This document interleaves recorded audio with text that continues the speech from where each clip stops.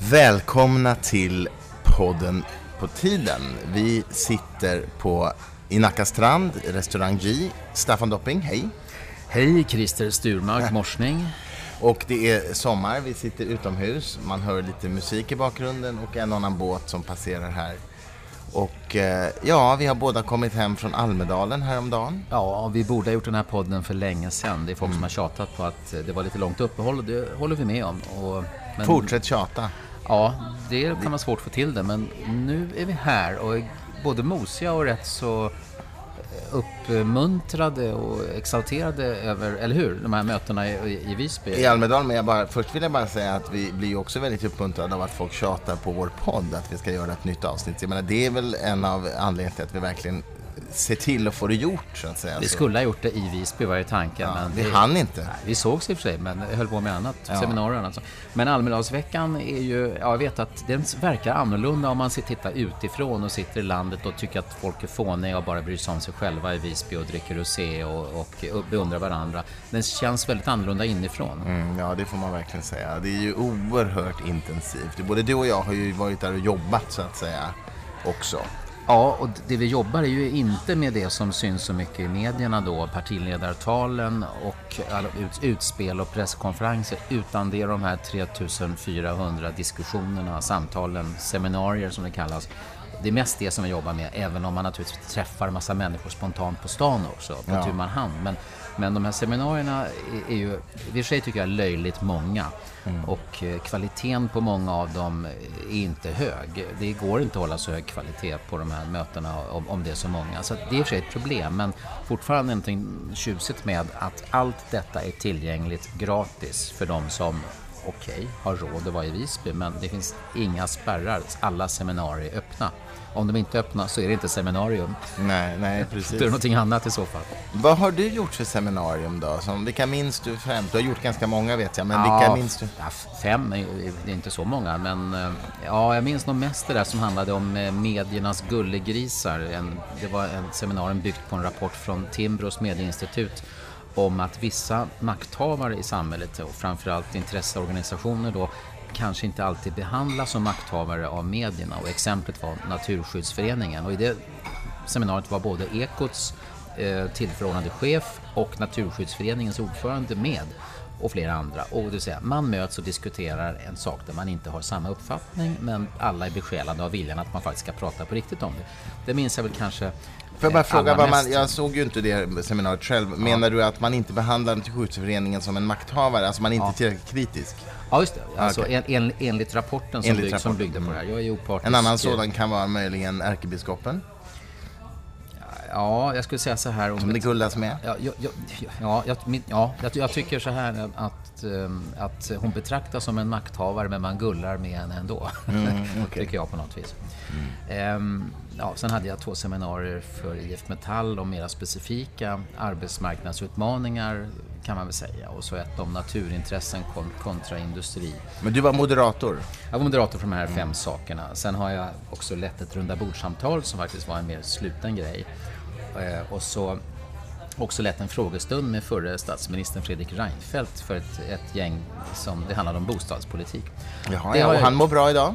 Han verkade väldigt glad och pigg. Han skriver en bok? Ja, han skriver en bok. Han bör kalla sig för författare. Jag tycker kanske att det är lite pretentiöst när man snart är färdig med en bok. Jag tycker nog att den tar en bok något. I betastadium, då är man nog inte författare. Det krävs, nu minns jag inte om det är 2 eller 3 böcker man måste ha skrivit för att komma med i Författarförbundet.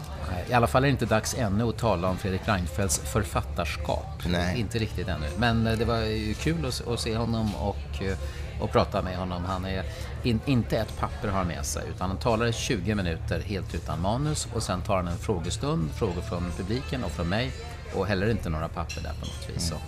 Så han är fascinerande på många sätt, och måste jag säga att han är. Men sen de här mötena som jag har sen på kvällar och dagar, både spontana och planerade i Visby, alltså det är ju en social träning över Almedalsveckan. När man säger jag är mycket bättre på det här än jag var för 10 år sedan. Så att det är ett sätt att utveckla sig lite grann som nätverkare. Jag är inte riktigt i den generationen som kanske är superstjärna från början på att nätverka, men jag börjar faktiskt att skärpa upp mig på de frågorna. Det här med att vara moderator är ju lite speciellt. Jag debuterade ju som moderator i Almedalen i år. Debuterade du? Ja, det var första gången som jag var moderator i Almedalen. Jag har ju varit med i en helsikes massa panelsamtal. Men det här var första gången jag var moderator, när man alltså inte själv tydligt ska driva en linje. Utan, var du nu bättre än de moderatorer som du själv har drabbats av under ditt liv? Ja, det får andra bedöma. Men försök inte, du har säkert en uppfattning. Det var ett ämne som jag ju har en tydlig åsikt om. Och det ämnet var då äktenskapslagstiftningen och diskussionen om huruvida man ska ha en ren civilrättslig ordning i Sverige, alltså ta bort vigselrätten från Svenska kyrkan och de samfund som har det. Så du var städslad dels för att du faktiskt är väldigt kunnig i den här frågan. Nu backar Stockholms ström här från kajen här i Nacka strand. Och Gurli kommer in här. Ja, det är bra. Båttrafiken hoppas jag ska öka här i Stockholmsområdet. Dels för att du var kunnig på de här frågorna, men också att du hade en klar åsikt. Det var ingen nackdel, tyckte arrangören, att du faktiskt har sagt att det här tycker jag är rätt. Ja, jag skulle tro att jag blev ombedd i min roll som ordförande i Humanisterna, så att säga, att leda detta. Jag var faktiskt i Almedalen i 2 roller. Dels i mitt fritidsengagemang i Humanisterna, men också som bokförläggare i min yrkesroll i ett annat sammanhang. Men i det här fallet så var jag nog där som ordförande i Humanisterna. Och vi har ju tagit ställning, så att jag var ju inte en neutral moderator. Humanisterna har ju tagit ställning för en civilrättslig ordning, det vill säga ta bort vigselrätten från Svenska kyrkan och andra samfund och inrätta en rent civilrättslig juridisk ordning. Och sen ska samfunden själva få utföra vilka ceremonier de vill.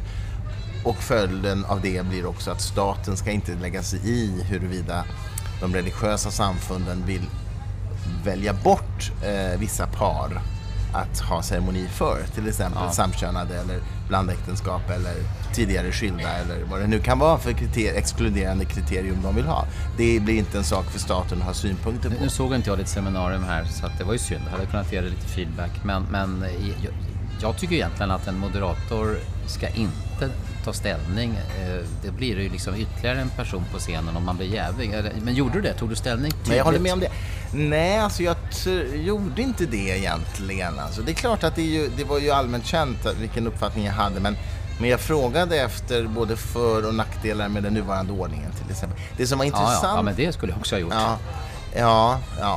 Jo, jag tror nog att man uppfattade var jag stod. Det måste jag nog erkänna. Nu tutar en båt här. Men det som var intressant, tycker jag hade en representant för Miljöpartiet i panelen. Jag hade en representant för Evangeliska alliansen, som ju är på samma linje som Humanisterna, nämligen ta bort vigselrätten från samfund.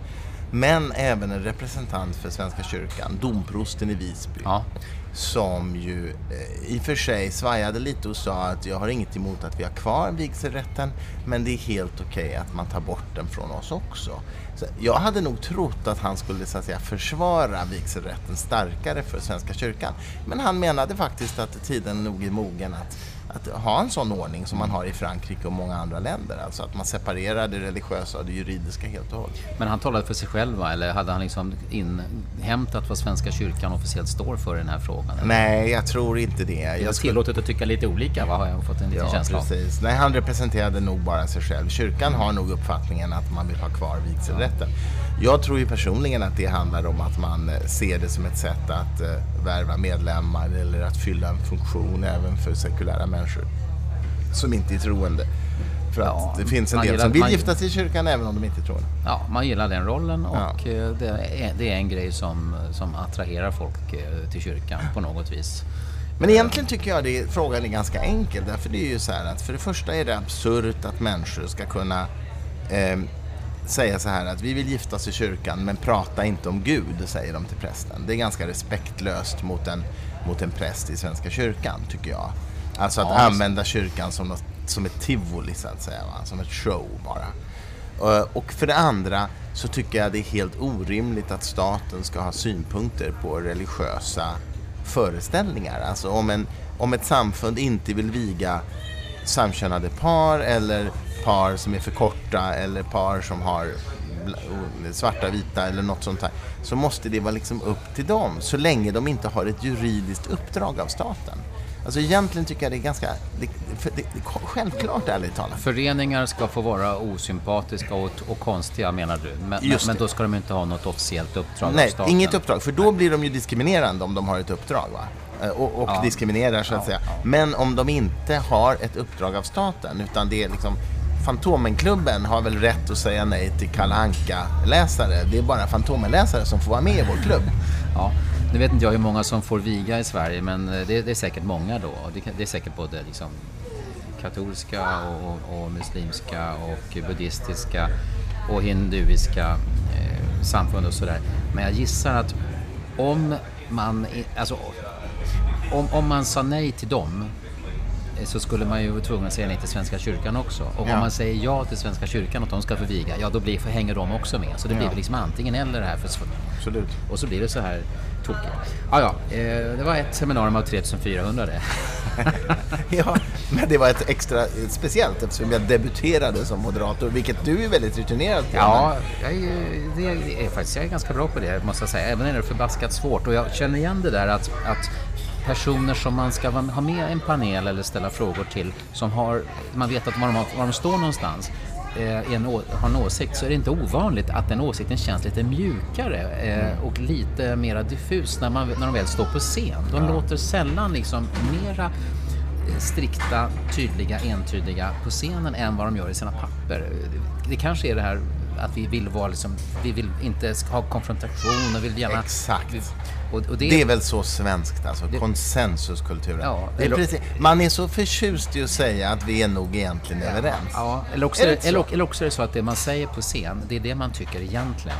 Och det som står i de här partiprogrammen eller handlingsprogrammen eller sådana principer, då har man överdrivit sin åsikt bara för att den skulle vara tydlig, liksom, kanske av någon slags taktik. Jag tror att man... Nej, jag tror inte det. Jag tror att det är mer troligt att det man säger i andra sammanhang är det som ligger närmast. Därför att människor tycks ha så svårt att se en annan person i ögonen och tydligt säga jag tycker att du har fel. Ja. Det verkar vara väldigt jobbigt för många. Ja. Jag kan nämna bara att jag var också paneldeltagare i ett seminarium med bland annat Thomas Idegard och nybliven jesuit. Och tidigare ordförande i MUF. Just det, om samvetsfrihet, alltså ska man ha rätt att vägra utföra vissa arbetsuppgifter. Ja, men det såg jag faktiskt från en restaurang där vid Donnersplats. Och där råder det ju verkligen olika meningar och han och jag hade väldigt olika uppfattningar. För mig är det en självklarhet att man inte kan ha en sån ordning, därför att då skulle vi få brevbärare som inte vill dela ut post från vissa partier och åberopa sitt samvete. Vi skulle få skolkökskockar som inte vill laga kötträtter för att de är vegetarianer och så vidare. Alltså samvetet är ju rymligt, så att säga. Man kan ha väldigt många uppfattningar och åberopa sitt samvete. Det fungerar kort sagt. Men tyckte han att den ska finnas, den här samvetsfrihetsmöjligheten i alla branscher, överallt, för alla jobb, på alla platser? Nej, det intressanta är att de som argumenterar för samvetsfrihetsklausuler, de vill ju att det bara ska gälla de frågor som de själva tycker är viktiga. Nu är ju inte Thomas Idegard här och kan försvara sig, så vi kanske inte ska fördjupa oss mer i det. Nu följde tillbaka till din gamla public service journalistroll där. Ja, just det. Eller om det är någon slags känsla av fair play eller någonting sånt där. Sen var det den här Greklandskrisen, för att de här partiledartalen är ju jätteviktiga, men trots allt så blir de på något vis, ett sånt här år kanske, icke-valår, inte jätteviktiga. Plus att jag brukar ju stå i parken här, otroligt vackra Almedalen, som är en park mitt i Visby, jättenära vattnet, och tycker man ska lyssna på partiledarna där, oavsett om man sympatiserar med åsikterna eller inte. Men det blir en slags allmän diskussionsparty runt omkring, så trots att folk går dit klockan 19 när talet börjar, så pratar de med varandra i publiken så starkt så att jättemånga hör inte partiledaren, trots att det är en jätteljudanläggning. Och jag känner att apropå respektlöshet, alltså, det är ju det som är hela kärnan i Almedalsveckan, är ju partiernas tal klockan 19. Ändå så blir det på något vis allmän pratklubb där nere. Och det är klart, jag är också medansvarig för det, men jag gick några gånger en bit ifrån för att stå på ett ställe där jag hörde bättre. Och då dyker upp någon som jag känner och som inte sett mig på ett år. Och det är ju kul, va? Och så blir det snack ändå. Så man känner för mycket folk där egentligen. Det är jättejobbigt. Jag känner mycket folk där och jag lär känna massa nya varje år. Men du, vad ska vi säga om partiledartalen då? Vad minns vi från dem? Ja, jag har ju inte uppfattat dem särskilt bra. Och det är inte så att jag ser på tv eller hinner läsa tidningarna när jag är i Visby den här veckan. Så att Tjosan, nu har vi... Nu är det full action här på restaurangen. Eller inte matlagning. Jag minns ändå Ebba Busch Thors tal. Jag tycker det var intressant. Det var... Alltså jag har många känslor kring hennes tal. För det första tycker jag det är roligt att se en ung kvinna ta partiledarrollen i ett svenskt parti. Det finns något fräscht över det i sig. För att hon är kvinna? Det har varit ganska sällsynt med unga kvinnliga partiledare. Ja, men jag har redan vant mig, höll på att säga. Men så jag tycker det är roligt, va? Och jag är ju, som du kanske kan ana, inte kristdemokrat. Men jag tycker det är roligt att hon tar den positionen och hon gör det med kraft. Och hon har retorisk förmåga, hon har retorisk talang. Det var ett bra tal av henne. Vi står ju långt ifrån varandra i de flesta värderingar. Dock inte i alla, visar det sig. Hon höll ett lysande anförande om identitetspolitik som hon kritiserade. Det missade jag faktiskt. Ja. Men däremot hörde jag att hon var retoriskt skicklig. Jag tyckte om hennes sätt att leverera. Jag tycker även där att hon hade rätt i sak, va? När hon talar om identitetspolitik. Så det var ju nästan så jag blev kristdemokrat på kuppen. Nej, det blev jag inte. Men den delen av hennes tal håller jag alltså med även i sak. Alltså, dels är det ju roligt med en person som antingen har en stor talang eller satsat på att utveckla sin förmåga att kommunicera och vara intressant och medryckande på en scen inför ett par tusen personer. Och det är också roligt med en människa som har förberett sig noga och inte ber om ursäkt för sig själv. Och där känner jag att hon gick in med en hög kaxighet där. Och, ja, det gjorde hon. Och hellre det, skulle jag säga, än en blyg viol som liksom prövar sig fram lite ängsligt och så vidare. Så att det tycker jag, det jag hörde var bra på det viset. Sen tycker Annie Lööf tyckte jag kändes så otroligt kontrollerad, att hon liksom hade ett manus som hon inte lämnade en enda gång. Det var ingen spänning där. Jag tycker att det var liksom väldigt skickligt levererat, men där känner jag men det ska ju bli någon slags kontakt som uppstår med en publik, och alltså någonting, det ska kännas som någon slags dialog, även om det går inte att åstadkomma det. Men Stefan Löfven hörde jag lite grann, men det var så mycket folk där så att det var sorgligt ännu värre, så jag vet knappt vad han sa. Det var någonting om utvecklingsmoral, vet jag. Ett nytt ord som han myntade. Jag hörde nog bara brottstycken av Stefan Löfven faktiskt. Jag har inte hört alla, så jag kan inte göra någon riktigt så att säga bra prövning av alla jämförande. Det kan jag inte göra faktiskt. Nej. Men generellt sett så verkar det som Almedalsveckan, som är alltså är människor som möts från, man kan säga att det är lite elitvecka till stora delar, men det är i alla fall många olika delar av samhället som möts, inklusive intresseorganisationer, olika rörelser, företag, fackförbund, myndigheter och privatpersoner och sånt där. Jag menar, det är massa PR-människor där. Ja, men de hjälper ju de här andra personerna eller organisationerna att komma fram. Men det hette ju politikerveckan en gång i tiden. Det var alltså mera partistrikt det här då. Och fortfarande idag så är det ganska många journalister, inte alla, men som fortfarande kallar det felaktigt för politikerveckan, för Region Gotland bytte namn på det här för 15 år sedan. Men det är extra fel att kalla det politikerveckan nu, för min spaning är alltså att många politiker tycker inte att det är lika roligt att vara i Almedalen, i alla fall inte en hel vecka. Och många av dem som kommer, de nöjer sig med att själva vara med i några paneler där de får prata, men de lyssnar inte på andra. De går inte dit liksom som en medborgare i gänget, va? Och deltar i andra diskussioner, lär sig nytt och lyssnar på nya argument och sånt där.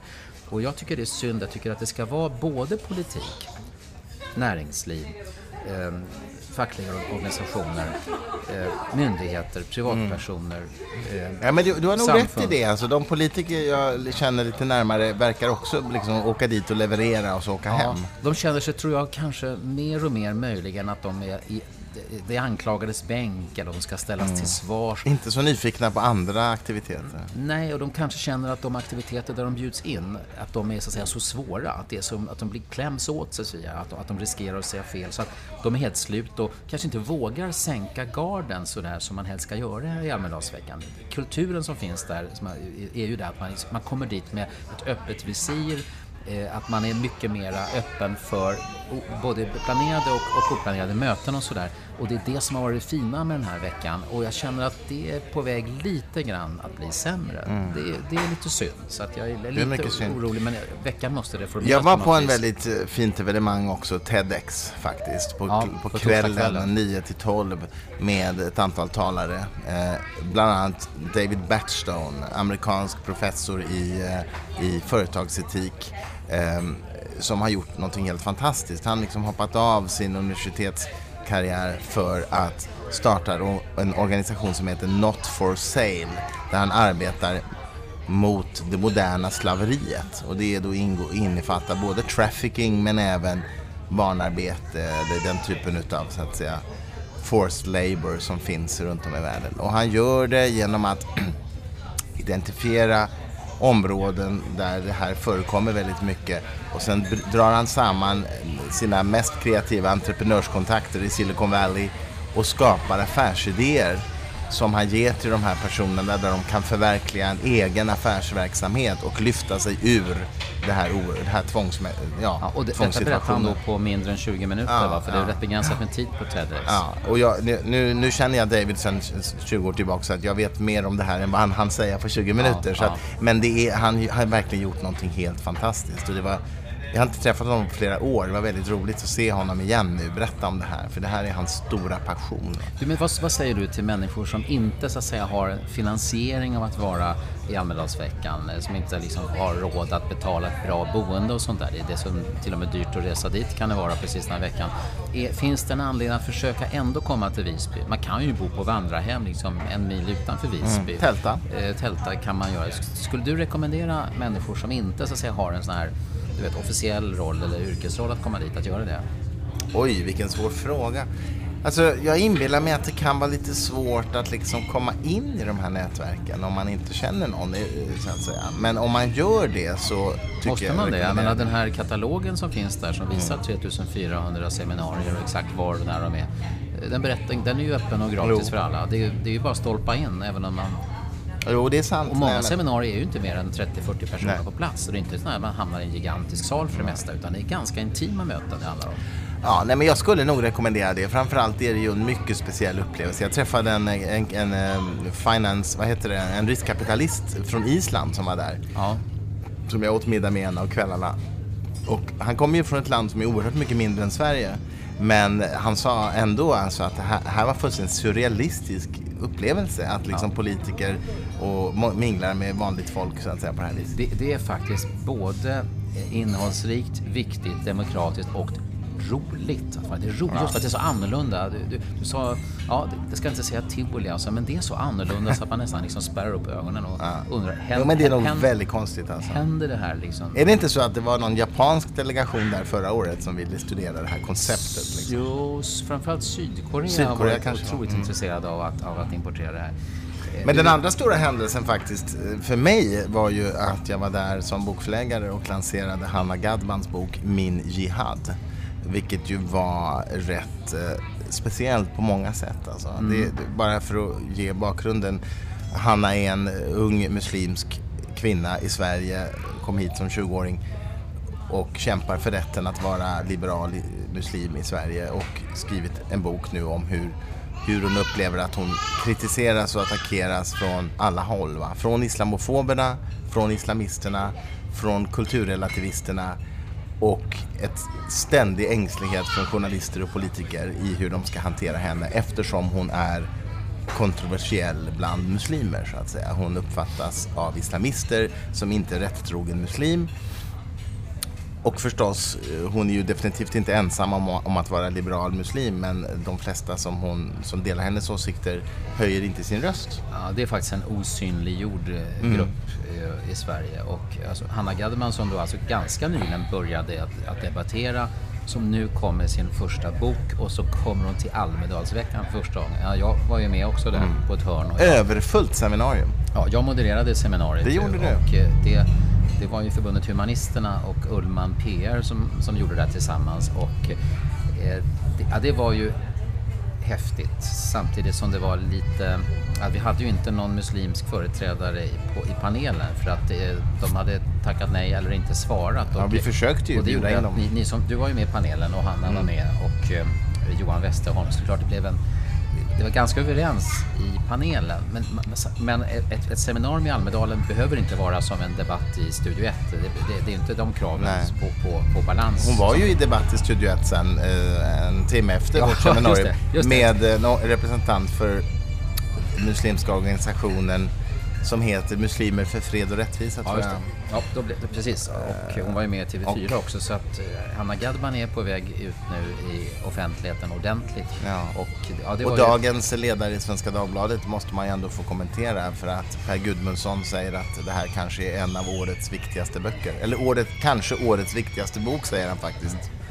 Vilket ju är roligt. Det blev ju förläggare Sturmark glad över. Ja, det blev förläggare Sturmark, men även humanistordförande Sturmark glad över. Båda grabbarna blir glada. Båda grabbarna blir glada.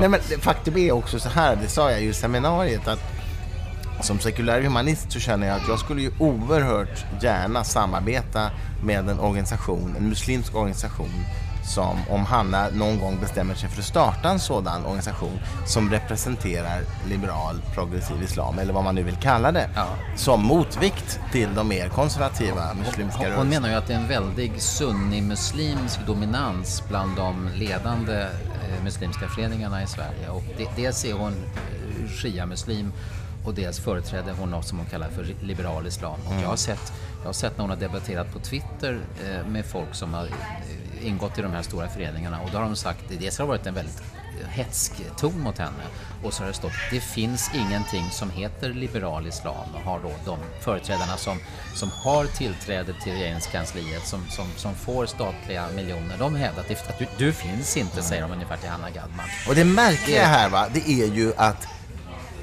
islamisterna och islamofoberna säger ju samma sak. Islamisterna säger så här: det finns bara ett sätt att vara rättrogen muslim. Och islamofoberna säger så här: det går inte att förena islam med demokrati och mänskliga rättigheter. Vilket naturligtvis är fullständigt nonsens, därför att det är ju en tolkningsfråga. Snacka om ohelig allians. Va? Men det är ju så jävla dumt, ursäkta språkbruket. Därför att du skulle kunna säga samma sak om Bibeln. Det går inte att förena Bibeln med demokrati och mänskliga rättigheter. Jo, det gör det ju uppenbarligen. Det är ju bara en tolkningsfråga. Ja. Det är klart att det gäller samma sak för islam och Koranen. Ja. Ja. Men om man ska börja ta de här skrifterna bokstavligen, då kan det bli problematiskt. Men vem fan vill göra det? Vågar Hanna Gadman göra det här? För det är uppenbarligen så att det finns en hotbild, och det är fan vad poliser och grejer. Jag har inte svaret, men jag tror många undrar, hur vågar hon? Hon är modig. Ja. En mycket, mycket modig kvinna. Jag hoppas verkligen att hon får, så att säga, utrymme och plattform att driva den här frågan. Därför att jag tror att det är viktigt. Va? Det är viktigt för hela samhällsklimatet och samhällsdebatten. Och den här startpunkten för den här debatten med hennes bok då, det var en av sakerna som hände, en av 3400 saker som skedde i Almedalsveckan. Men en av de viktigare. En av de viktigaste. Andra saker som sker, det är mingel och fester och bjudningar och utspel, och Expressen hade 5 stycken utklädda getingar som sprang omkring, och de hade en paradorkester. Och folk är där för att visa upp sig själva. Ja, jag är också där delvis för att visa upp mig själv. Jag har många olika syften. Men inga brända tusenlappar den här gången? Nej, det var ingenting sånt. Men ja, om man tycker om samhällsdiskussion så tycker man att det är kul att vara där normalt sett. Om man inte har social fobi, då är det faktiskt skräckinjagande och smärtsamt att vara här med Almedalsveckan. Kommer vi att ha någon slags regelbundenhet här under sommaren här? Eller för den här podden, finns det ett liv efter den 5 juli? Jag tycker om vi får tillräckligt många mejl som ber oss göra en podd till snart. Eller är det 6 juli idag förresten? Vad sa du? Nej, det är 6 juli. 6 juli är det idag. Och podden publicerar jag ikväll, tänkte jag. Nej, men det är klart vi måste göra fler poddar. Jag menar, jag finns i stan, du finns väl i stan. Det måste vi väl kunna åstadkomma, tycker jag. Ja. Men vi ska vara lite lediga i sommar också. Vi ska jag kan inte tala för någon mer än mig själv, men jag har ett extremt intensiv höst med den största bokutgivningen sedan förlagets start 2008. Så att det blir en väldigt, väldigt arbetsintensiv höst för min del. Hur är det för dig? Vet faktiskt väldigt lite om hösten eller talet, men jag tror inte att den blir onormal, utan jag tror att jag har lite lugnare faktiskt än du. Det finns ett annat poddpar här, Mattsson Helin, Expressens och Aftonbladets chefredaktör. De kör ju alltid, vad jag vet, varje vecka, ibland extra poddar, och ibland är de inte på samma ställe. Jag tror att Helin har någon gång varit i New York och Mattsson i Hongkong och så här. De kan köra ändå, men de har via Skype eller vadå? Ja, jag antar att det är så. Och så sitter det då någon poddmakare i Stockholm och samordnar. Vi har kanske inte riktigt de resurserna sådär. Vi väntar på en sponsor förstås. Ja, möjligen. Så att vi försöker träffas på en restaurang eller på ett café eller på en balkong eller på någon buss för att göra det. Jag vet inte om det var för stökigt här nu idag. Det får våra lyssnare avgöra. Ja, ni som lyssnar på podden på tiden får berätta. Podden@fritanke.se kan man mejla synpunkter på. Var det nu podden? Det var det, va? Ja, podden @fritanke.se. Ja, för att nu ska vi väl du och jag ta och äta lite middag här. Ja, och ta lite. För nu har det gått 30 minuter. Ja, oj, vi som sa att det skulle vara en kort podd här. Ja. Det är lätt att säga en sak, men att leva det så, det är något svårare. Så vi tackar för oss idag. Hörru Sturmark, tack för idag. Tack för idag. Hej.